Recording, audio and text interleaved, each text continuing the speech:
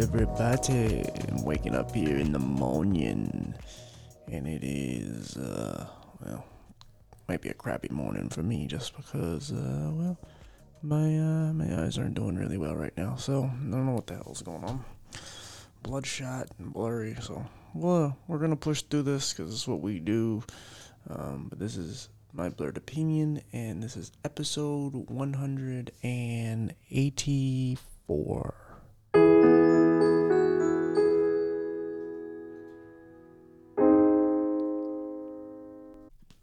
Everybody, we are back again. So another pod matcher, of course.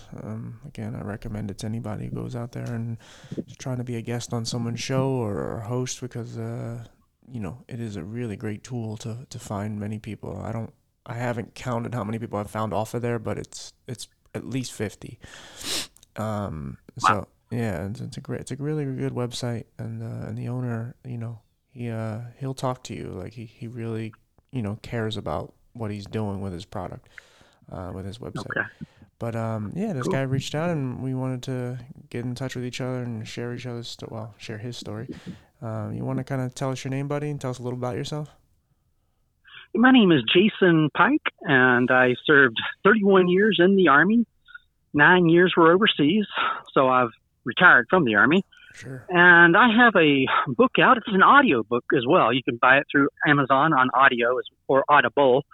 So it's in my voice. I am the narrator. I am the author. The book title is A Soldier Against All Odds. And that's pretty much my life story of the failures and fiascos and all kinds of crazy stories that are all true. And it's a biography, autobiography. So, yeah. Sure. What made you want to get in the Army? Was it something that your family did, or was it just something that inspired you? Or because like with my family, I didn't get into the Army or anything, but I have multiple generations of people who served. Pretty much known that there's not much that I could do. Intellectually, school was very difficult for me. Just getting through, standardized tests or just the regular basic stuff and that we're supposed to learn in school was very, very difficult for me. And I initially started in the National Guard. So I said, well, my high school counselor, I was identified as a learning disabled person. In other words, I don't know if it was dyslexia or autism or whatever, but I couldn't get my stuff together. And I figured I could just go part-time into the National Guard. Now, National Guard's a reserve force. It's less than best. So I started from the bottom. And a good question is, how in the hell did you pass the entrance test? I don't know that answer. I don't think I did. I think they just threw me in. It was kind of a good old boy system, and I just kind of slipped in there. And that's kind of how I initially started at the age of 17, because I was still in high school. I had failed the first grade, and so I joined the reserve forces in high school. Wow. Okay. So have you never really got a full diagnosis? Like, what is actually your disability? The disability, the best thing I can do is they don't have a name for it. It's said I'm very slow processor. I do have a generalized anxiety disorder, but that may hinder my ability to grasp things normally. I know my SAT scores are probably lower than all your viewers or listeners out there. I know that for a fact. I didn't, and I did eventually go into college, but I think some people have said it's a form of Asperger's syndrome. Some people have said maybe I had some dyslexia. I do know the test, the standardized tests that measure your ability to go to school or go to college are very, very low, all my standards. And I had to work on it. I went to, eventually, I didn't get over it. I just worked around it. I went to a junior college and I took easy classes and slow. And I did graduate from college, but it took me about 5.5 years. I went into something easy, which was education, to get the degree. But no, I've always struggled with it. And, so, reading and writing are my worst subjects, but, this book that came out is a sort of a national bestseller according to Amazon metrics. So, but of course I have help with me. I have help writing and, editing. And so I get a lot of help. Sure. But that's still an accomplishment. That's great.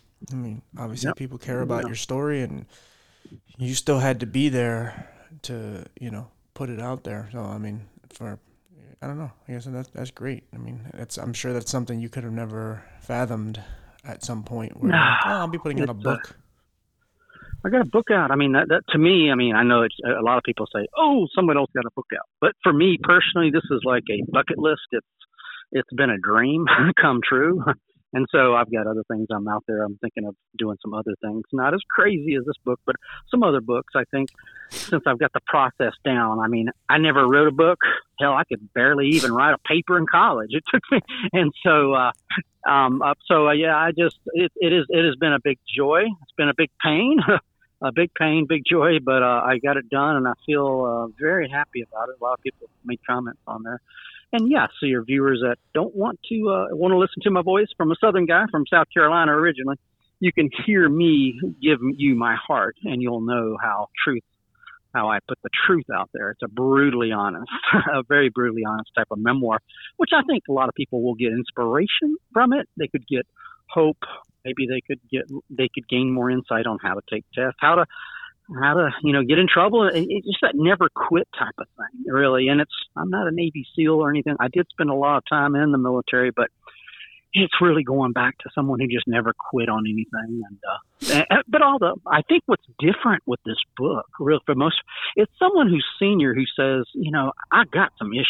I got issues. And a lot of senior people in the organizations they have a lot of pride and they want to say everything's fine. But I don't say it. I don't come out that way. I come out with my struggles and that I was not perfect and I did make mistakes but I learned from them and moved forward. And, that's where I think the heart of the memoir might capture the viewers or the listeners.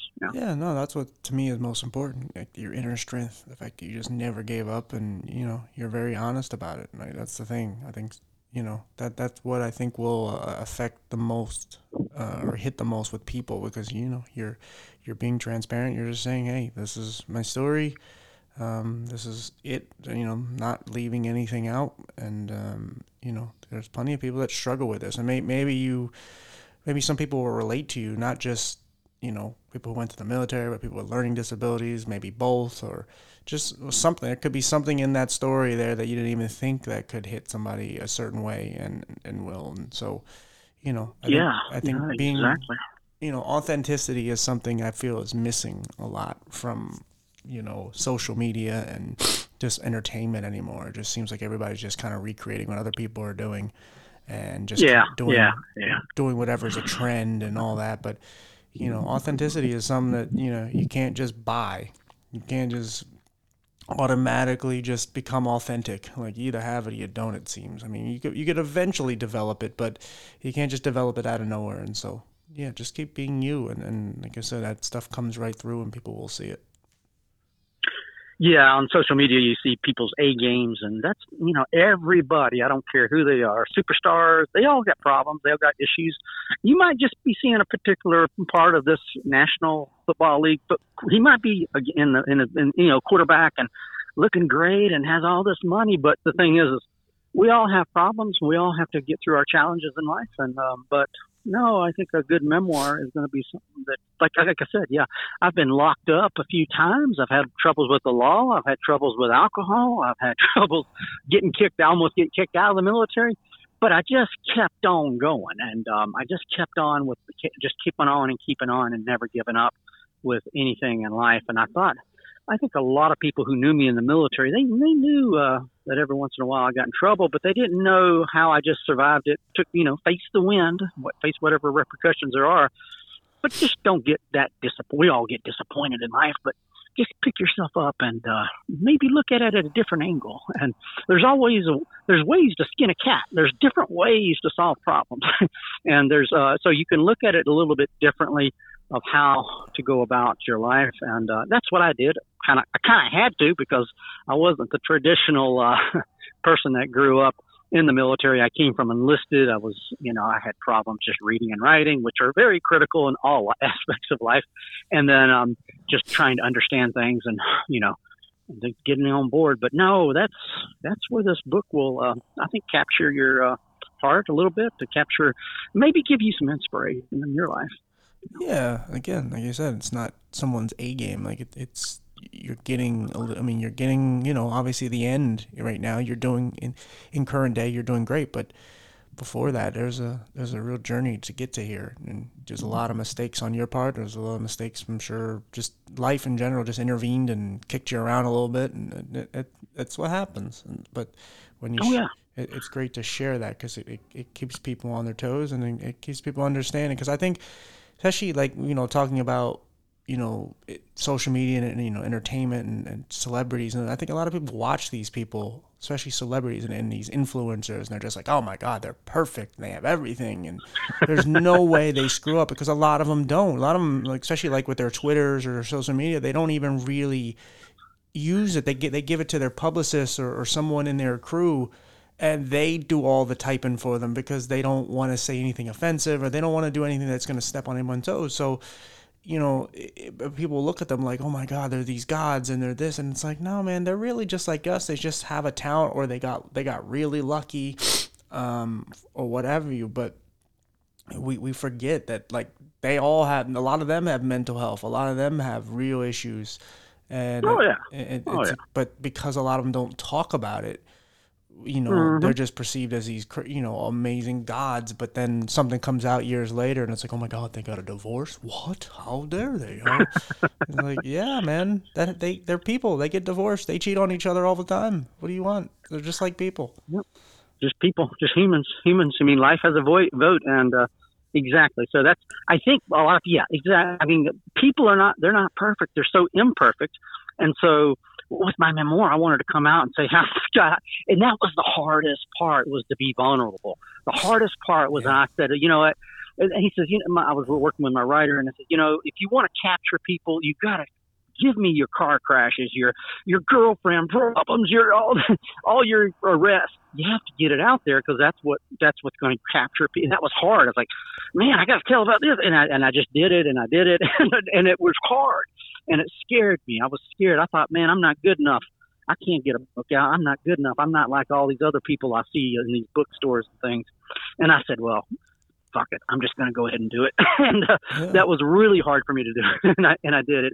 And after I did it, I'm better talking to you than actually going through the process. It was a painful process. It's like squeezing a juice out of a lemon for a long period of time. Yeah. And after a while, it was there. Because you have to relive it again. And it's very, I'm sure it was very, as you're saying, it's therapeutic, because, like, when I had to kind of start opening myself on here, it was like the first time I did it, I felt just, I don't want to say nauseated, but I definitely felt emotionally drained. And I'm just like, oh God, I'm talking about my abuse again and all this. And then out of nowhere, then like the second time I started talking about it, and then the third time, whatever, it's like, eventually just became just my norm. And I was like, I was molested. Yes. And again, I'm not sugarcoating it, but it's so easier. It's much easier to say now, because I know it helps people, and I know it's the way I need to be to impact those people. And so, I get it. It sucks the first couple times, especially the first time when you have to relive it, because it's there, but it's like when you have to share it with a bunch of people, when you're sharing it with the world, essentially, it can be very rough to just, because you have to like open those wounds again, and you have to look at it, and you have to really think on every detail to be accurate, if that's something you care about, obviously, and it hurts again. Yes, it does. And now that I've gotten that, I'm working on another book. It's more so for veterans. It'll come out next month, but it's basically going from being a veteran. It's a self-help guide for veterans, but for your viewers out there, I've got some other things coming out in the future. But this book right here, A Soldier Against All Odds, this is where you're going to find, I mean, you could go to Amazon and read the reviews, or you can listen to the sample that I have in my voice. I mean, there's not a lot of books out there where the person that wrote it is the person also who spoke it. So the way I'm talking right now is the way it's on the video, it's on the audio, just like that, and it's written that way.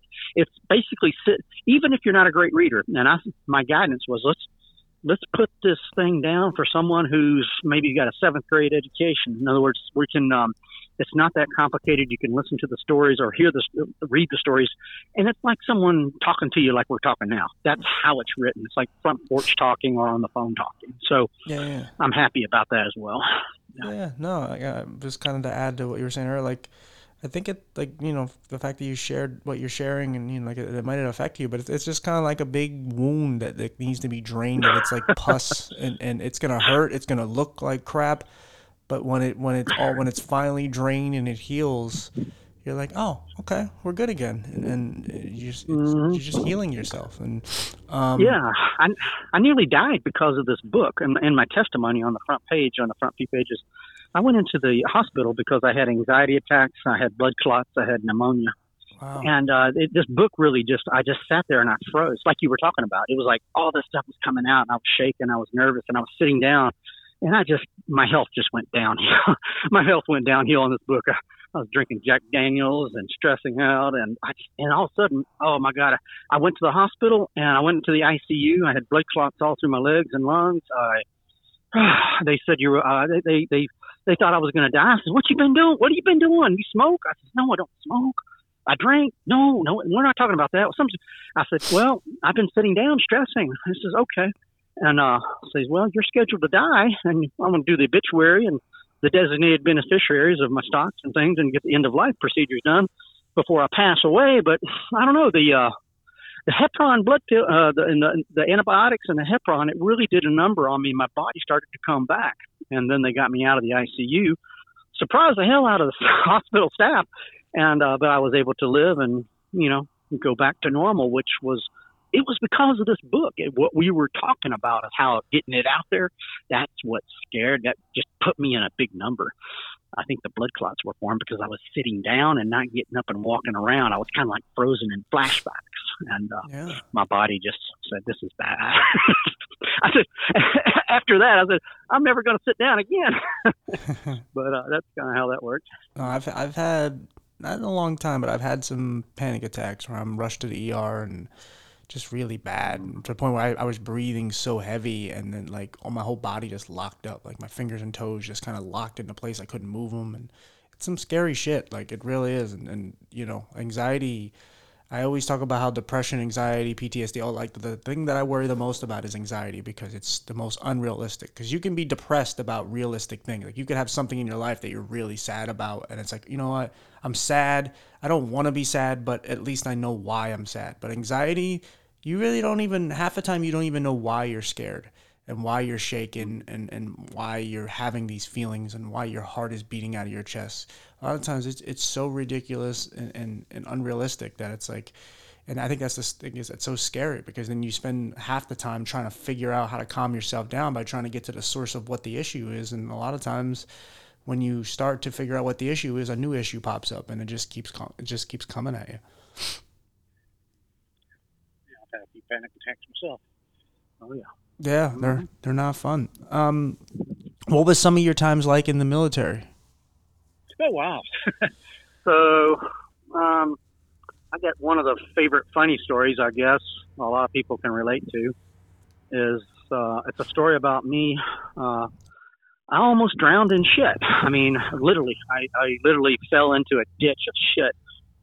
It was so a lot of people have that term of up neck deep, or we have the term of I'm neck deep in it. Yeah. Well, I really was, and what it was, the situation where I almost died in shit was I was doing an exercise. Land navigation is a skill that we use where we find points on a map, a military map, and we go out at night or in the day to demonstrate our ability to read a map and find points out there in the woods. And I've done this many, many times. Many soldiers have, but it was at night. I was alone. I was walking along like a rice paddy in a ditch, and they use night soil or feces. They use that for fertilizers for the rice crops over there. At least at that time they did. I was a young man, probably in my late 20s.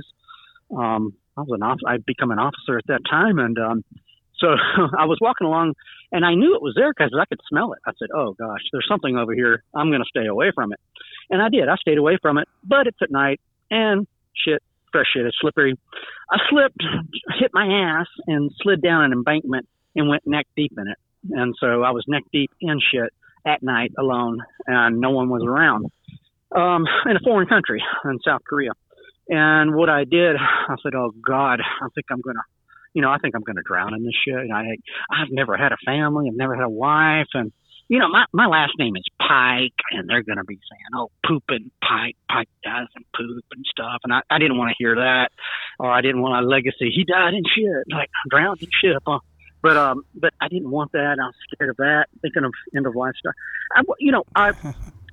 So it was like a quicksand type of a material. And so what I did was I started to caterpillar very, very slowly at an angle. And then I got myself on top of it. And then I slowly low crawled out of it, being careful not to go back into it, kind of like a quicksand. And once I got out, I was a mob of shit. And then I looked up at the stars and I said, God, why do you put me in this shit? And then I had another problem I was facing. And now I said, I've got to save my face. I don't want anybody to know.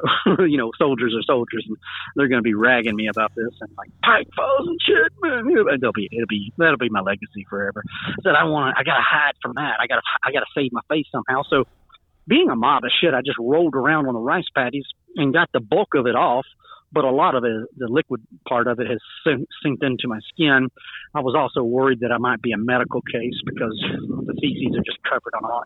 We've all got little abrasions, and it's all over the skin. Yeah. It may have gone into my mouth. It may have gone into my ears or nose. But there was no river nearby. There was no river by. There was no river by. But what I did see is a light out there. We're not supposed to talk to the Koreans. We're not supposed to go talk to them. We're supposed to do our exercises alone without any assistance. But I said, well, those Koreans, they don't speak to Americans. So I went to this farmhouse. I didn't even know what I was going to do. I was walking toward a light in the woods. I don't even know if I was walking toward heaven or hell at that point because I was all covered in shit. And so I thought maybe I could find a hose to wash down on, or someone would help me with the Korean. I knocked on the door, and the woman, Ajima, we call her Ajima of the house came, and she looked at me. And she says, "Agu." That means, oh no, Agu. I don't speak Korean. She don't speak English, but there's some things we pick up on. I'm in an emergency situation, so perfect English is not necessary. There's a lot of hand sign language and stuff. And she motioned me to strip naked right there in front on the front porch.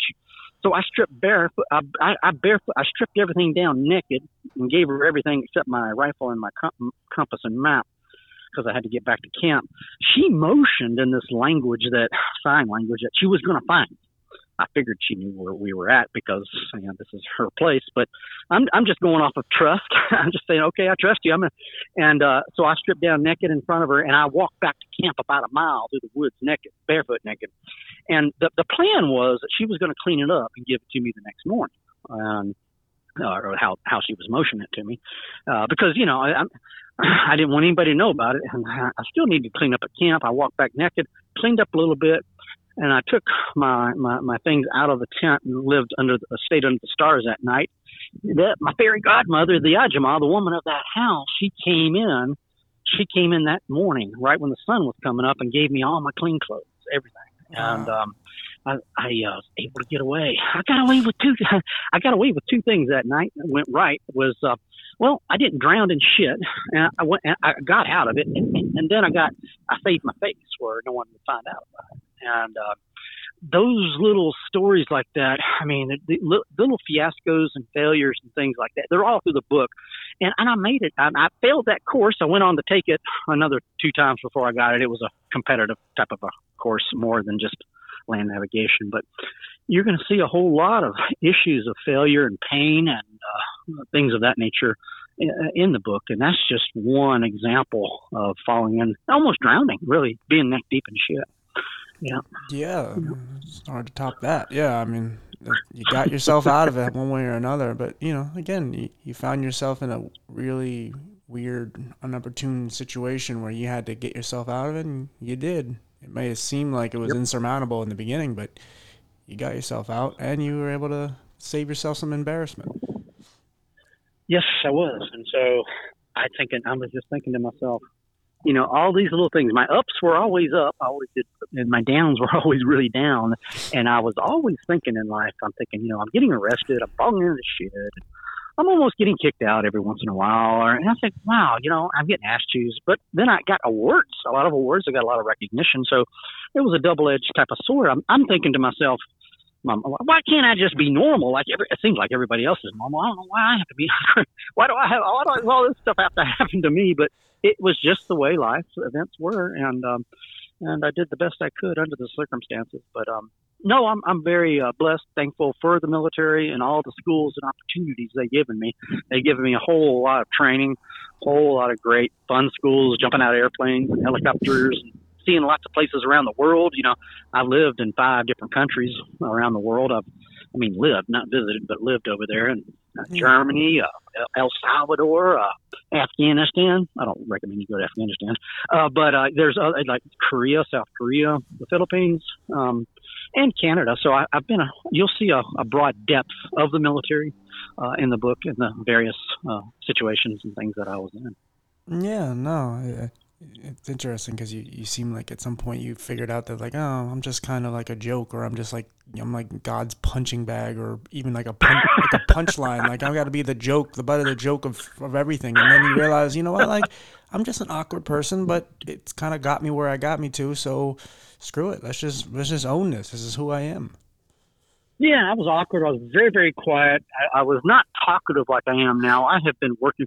I was a very quiet soldier for the most part, because I knew that once I opened my mouth, everybody's going to think I'm a dumbass. So I didn't have the confidence of a lot of great talking officers. But since I've done my autobiography and done these podcasts, I am talking a lot more confidently than when I was on duty because I had to go through this process of the book. But No, really. And yes, a lot of people would look at me like, oh, that's kind of awkward. Yeah, exactly. Yeah, I mean, and I wanted to, I didn't want to have an excuse of having being a slow learner. I know we talked about the diagnosis, but I was slow. It took me a while to get onto things. But once I got onto it, I was good. But it took me a lot of effort, more effort than most, to achieve things. But I did achieve them through pain or whatever method of getting it. And actually did pretty well in the military. Yeah. Yeah. Oh, that's awesome. What is like one of the biggest things that you really took or you learned from being in the military about about yourself or life? That I think that one of the biggest things is just showing up at the right time, at the right place, with the right attitude. And even if you don't know anything, which in the beginning and many times I didn't know anything. I don't know. I showed up, have a good attitude, and yes sir, no sir, or yes sergeant, what have you, and do the best that you can. I mean, people are going to take note. You might screw up, but you're the one who you're doing better than half. Just doing that. Now you let's just say you got some smart guy, social A game type of guy, got everything together, and he probably shows up late. Maybe he has a bad attitude. You'll be better than him. I mean, I would rather hire someone with a good attitude that don't know shit, or that's going to do the best they can, than someone who thinks that they're a hot shot. And so I think that's just showing up the right place at the right time, and right attitude. And that's what I think is a big key in a lot of jobs and just life in general. No, that makes a lot of sense. Yeah. You said something earlier about not having a family. Did you not have like a really good upbringing? Well, I had a great father. I grew up in Georgia and in South Carolina for the most part. Early in life, I was different. They knew that. So I was sort of kicked to the side. I wasn't abused or anything, but emotionally just sort of ditched. In other words, you go find your own way because academics, education, like with most parents, are very, very important. And apparently it was known that, Jason here, he's not going to really amount to much. We just hope that he survives and gets a menial job. And so in many ways, I was sort of kicked to the side. And I found my own entertainment in the woods and with my own friends. And the family really wanted education for all of us.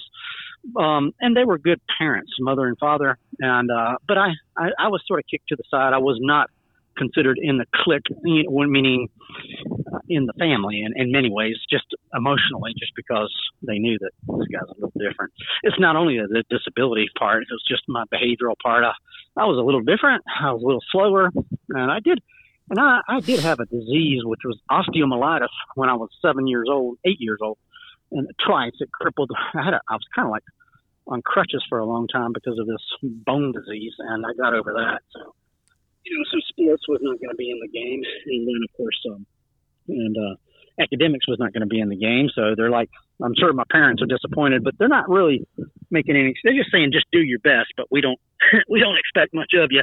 And not only them, but the scores and the high school counselor, they both.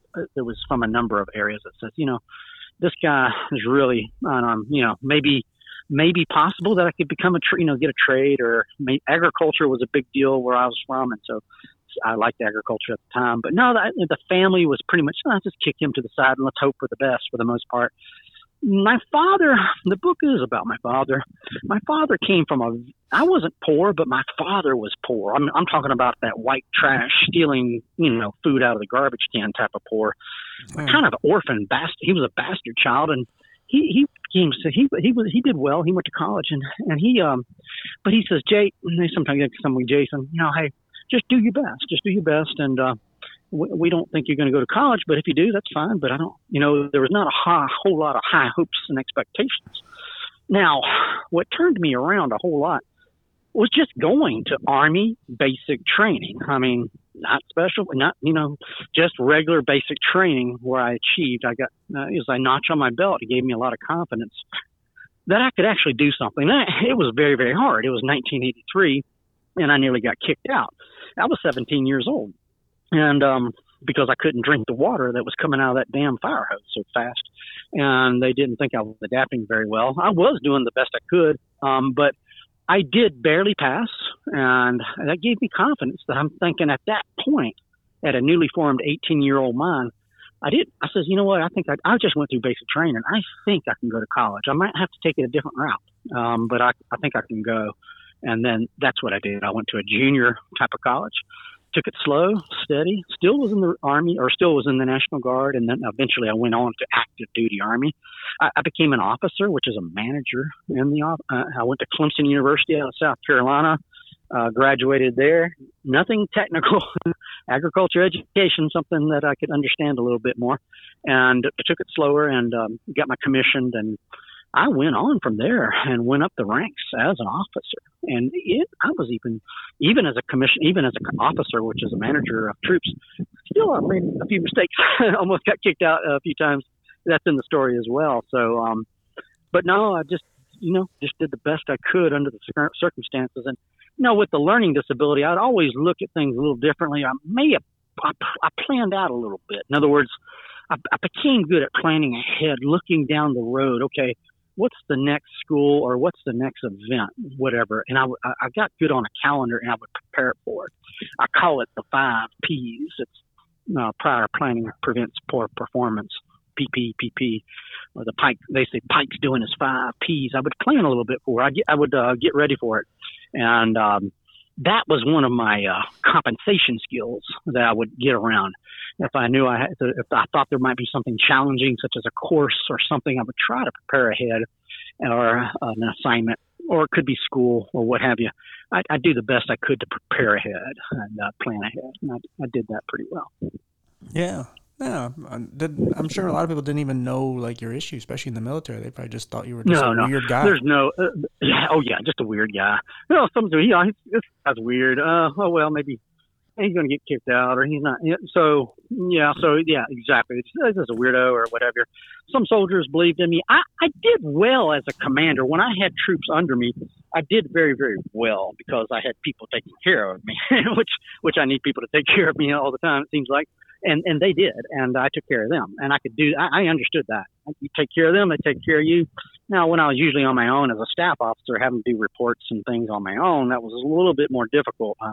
That was more challenging for me, but yeah, that's kind of, exactly. That's kind of how that went. A lot of these people, I didn't use disability as an excuse for anything.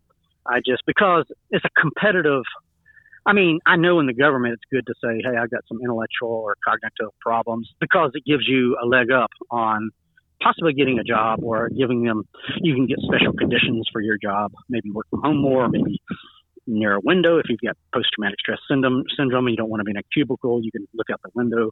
There's other special conditions or how you're arranged at work.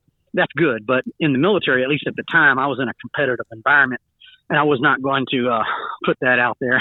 I was not even. I know. The family knew that I had issues, no doubt. But when I wrote the book, I said, "Well, this is the time I'll actually come out with it and tell people." But the Army didn't know at all. No. Did you have many moments of like engaging in combat? Yeah. So I was in Afghanistan. So I had 1 year in Afghanistan, and I had 2 deployments to El Salvador, which was considered hazardous duty. And so, Afghanistan was my only war zone that I was in, technical war zone. And for the most part in Afghanistan, it was basically indirect fire from mortars that would come in between 5 to 7 times a week. Always between the hours of 4 p.m. and midnight, it seems. There were people that got injured. There's people that got killed, but they weren't my troops. And I never went. I saw a Humvee get blown up right outside right out from an IED, improvised explosion device, where everyone was just blown apart. But my thoughts were. It was I was in a different zone. I put myself in a different zone in Afghanistan, like a mental zone. My dad had died right before I went to Afghanistan. And so I was grieving my father in a war zone, believe it or not. So I had a double-edged sword that was at me when I was in war. One was, I thought the grief of my father was worse than actually being in a war and getting shot. Because I was trained to get shot at, and I can do that, but I wasn't trained to go through the grief process of my father, which I was very close to. And so I was there. I did go to his funeral right before I went to Afghanistan, but grief takes time, and so I went to there, and I just told my soldiers, I'm not into it. And even though I was a commander and a supervisor, I says, my father died, and you guys are going to have to help me out a whole lot, and they did, and so I was not scared. It's good to be scared, especially if somebody's shooting at you. But I had a death wish in Afghanistan. I was sort of like, yeah, come on, I'm ready to go. Go ahead and shoot me or kill me because I go see my dad, and I don't want to be alive anyway. I want to go see him.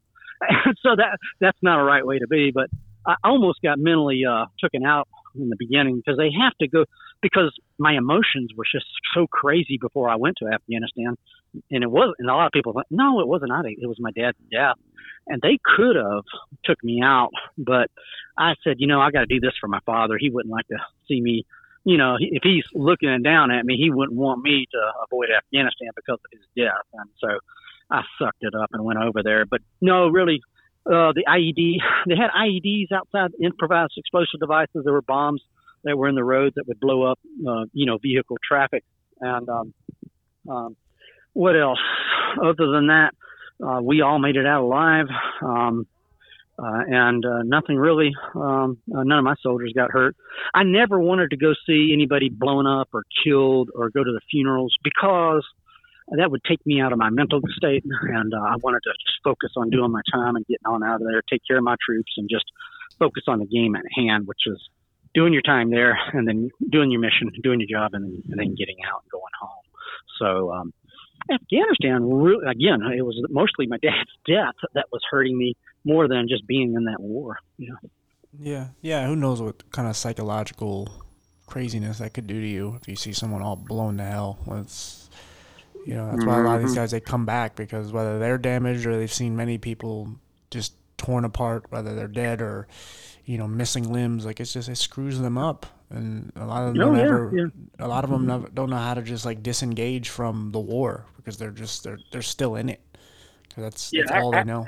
I disengaged. I sort of like I just said, I've got my time.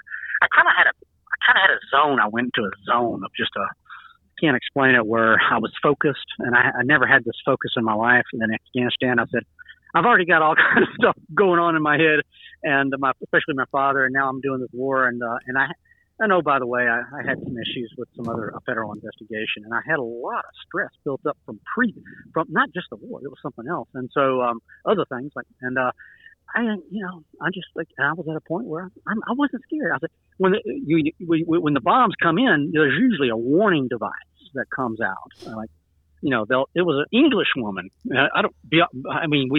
were a joint command. We had a lot of different countries, but a woman would go on the loudspeaker and say, "Rocket attack, rocket attack," and you may have 10 seconds to run to a bunker. And I was like, okay, whatever. I would walk out. I'd be the last one in the bunker, which is not good. And they're saying, sir, why don't you got to run. You got to get here faster. I said, well, I'm okay.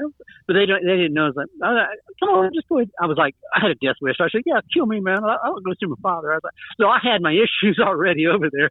And I wasn't really scared, which is not a good thing to be. But eventually I started getting faster over there to the bunker, and because they were so worried about me, I said, sir, we can't get the commander killed. You need to get out of here faster. I said, okay, I will. But then, once the bombs once it's safe to go back into your tent or wherever and work, then the woman will come on and say, all clear, and then we go back. And that would happen, regularly throughout the week. So that was something we got used to. Yeah, for sure. As best as we could. Yeah. Beyond just the book, what are you up to these days? Now that you're retired. Well, I'm working. So pretty much my days are spent. I get up, drink some coffee. I feed my dogs. I go out and exercise. I did some running today, and then I will work. I've got some other projects coming up.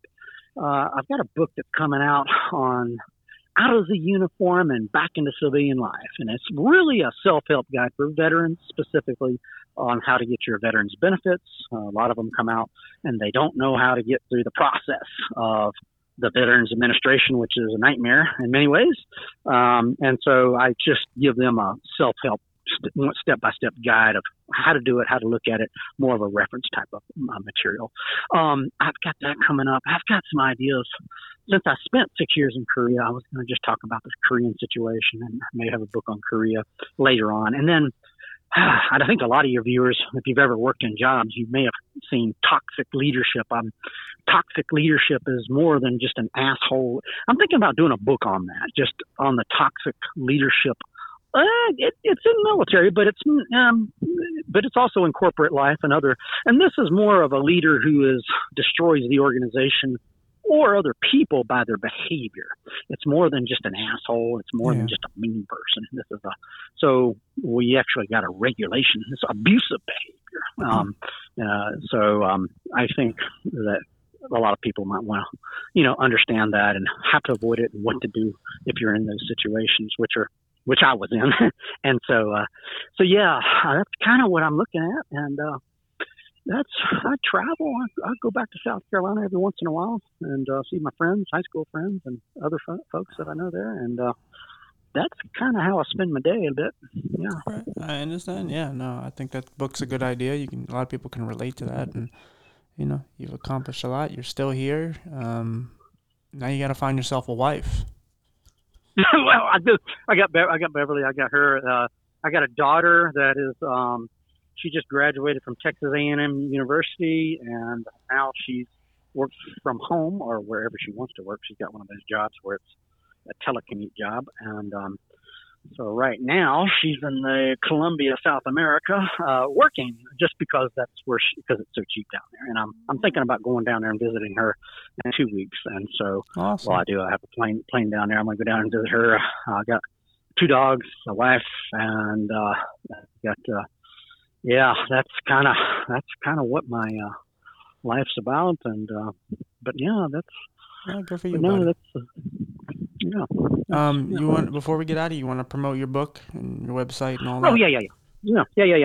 So yeah, my book, audiobook. I am the narrator. I am the author. Makes it different. JasonPike.org. So A Soldier Against All Odds.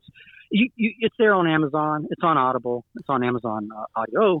JasonPike.org is a website where you'll find all my social media handles, LinkedIn, all that stuff, Facebook. And then A Soldier Against All Odds and that'll connect you to Amazon, or you can just go to Amazon and type in A Soldier Against All Odds, and website's jasonpike.org. I've got, and even if you don't know if you want to listen to it, you could listen to another podcast, not only yours, but you just type in Jason Pike Army. You're going to see many, many types of podcasts, or listen to them. They're out there on the internet. I've done over 40 interviews. One of my goals, I told you about another goal. I want to do stand up, motivational speaking. I just haven't got into so that's one of those things I'm trying to see what I can do to try to get in the door on that. But I've got my books now. But yeah, that is what I've been doing. JasonPike.org. Yep. Well, yeah, you're an inspirational dude, man. You'll get it done. Just keep at it, and like I said, keep on trying. I appreciate you for coming on, buddy. You're a cool guy, and I hope you keep in touch. Yeah, please do. And I'm honored to be on your show. And let's we'll just keep this thing going and put this out on the media. I'm on all the handles there. All right, brother. Thank you again. Take care now. Have a good one. Bye-bye. Bye. Yeah. All right, everybody. Sorry, I'm a little down on this one just because my allergies and my eyes are bothering me and whatever else. But Bullet is here with me and just trying to wake up. Sunday, so it's football day, so I got that. But I'm just gonna try to relax today and hopefully get myself out of this. Bullet, you want to say hi, buddy? Bulleto? Sweet boys. Hey. The people want to hear you. Look. Bullet. Look. The microphone. You're looking? Oh, you're being lazy. He's got his back to us. God dang it, Bullet. You're leaving the people down. I'm gonna start taking out of your pay. Okay? Tomorrow, one less snack. Yep. That's what we're doing. But yeah. So, like I said, sorry for my low energy here. Brain fog's also kicking my ass, but just low energy and just, not feeling it. Yeah, but I enjoyed him. He seems like a really cool guy, and I like his story. I didn't know much about it. I was going to ask him more about what his story is, but I'm just like, screw it, I'll just wing it. It seemed to be fine. It's just, I wish I was a little more, I don't know, mentally mobile. I wish I was more engaged in this episode, but it's all good. He kind of carried it. I allowed him to because he's a good talker. So, like I said, I liked him. So I'll reach out to him and keep in touch with that fella. But, guys, I'm going to go just lay down and try to get myself out of this little funk I'm in. But, yeah, I'll see you guys next week, okay? Alrighty. From Bulletin Eye, we shall see you next week. Bye-bye. Oh, boy. Boom, boom, boom, boom, boom, boom. See you guys.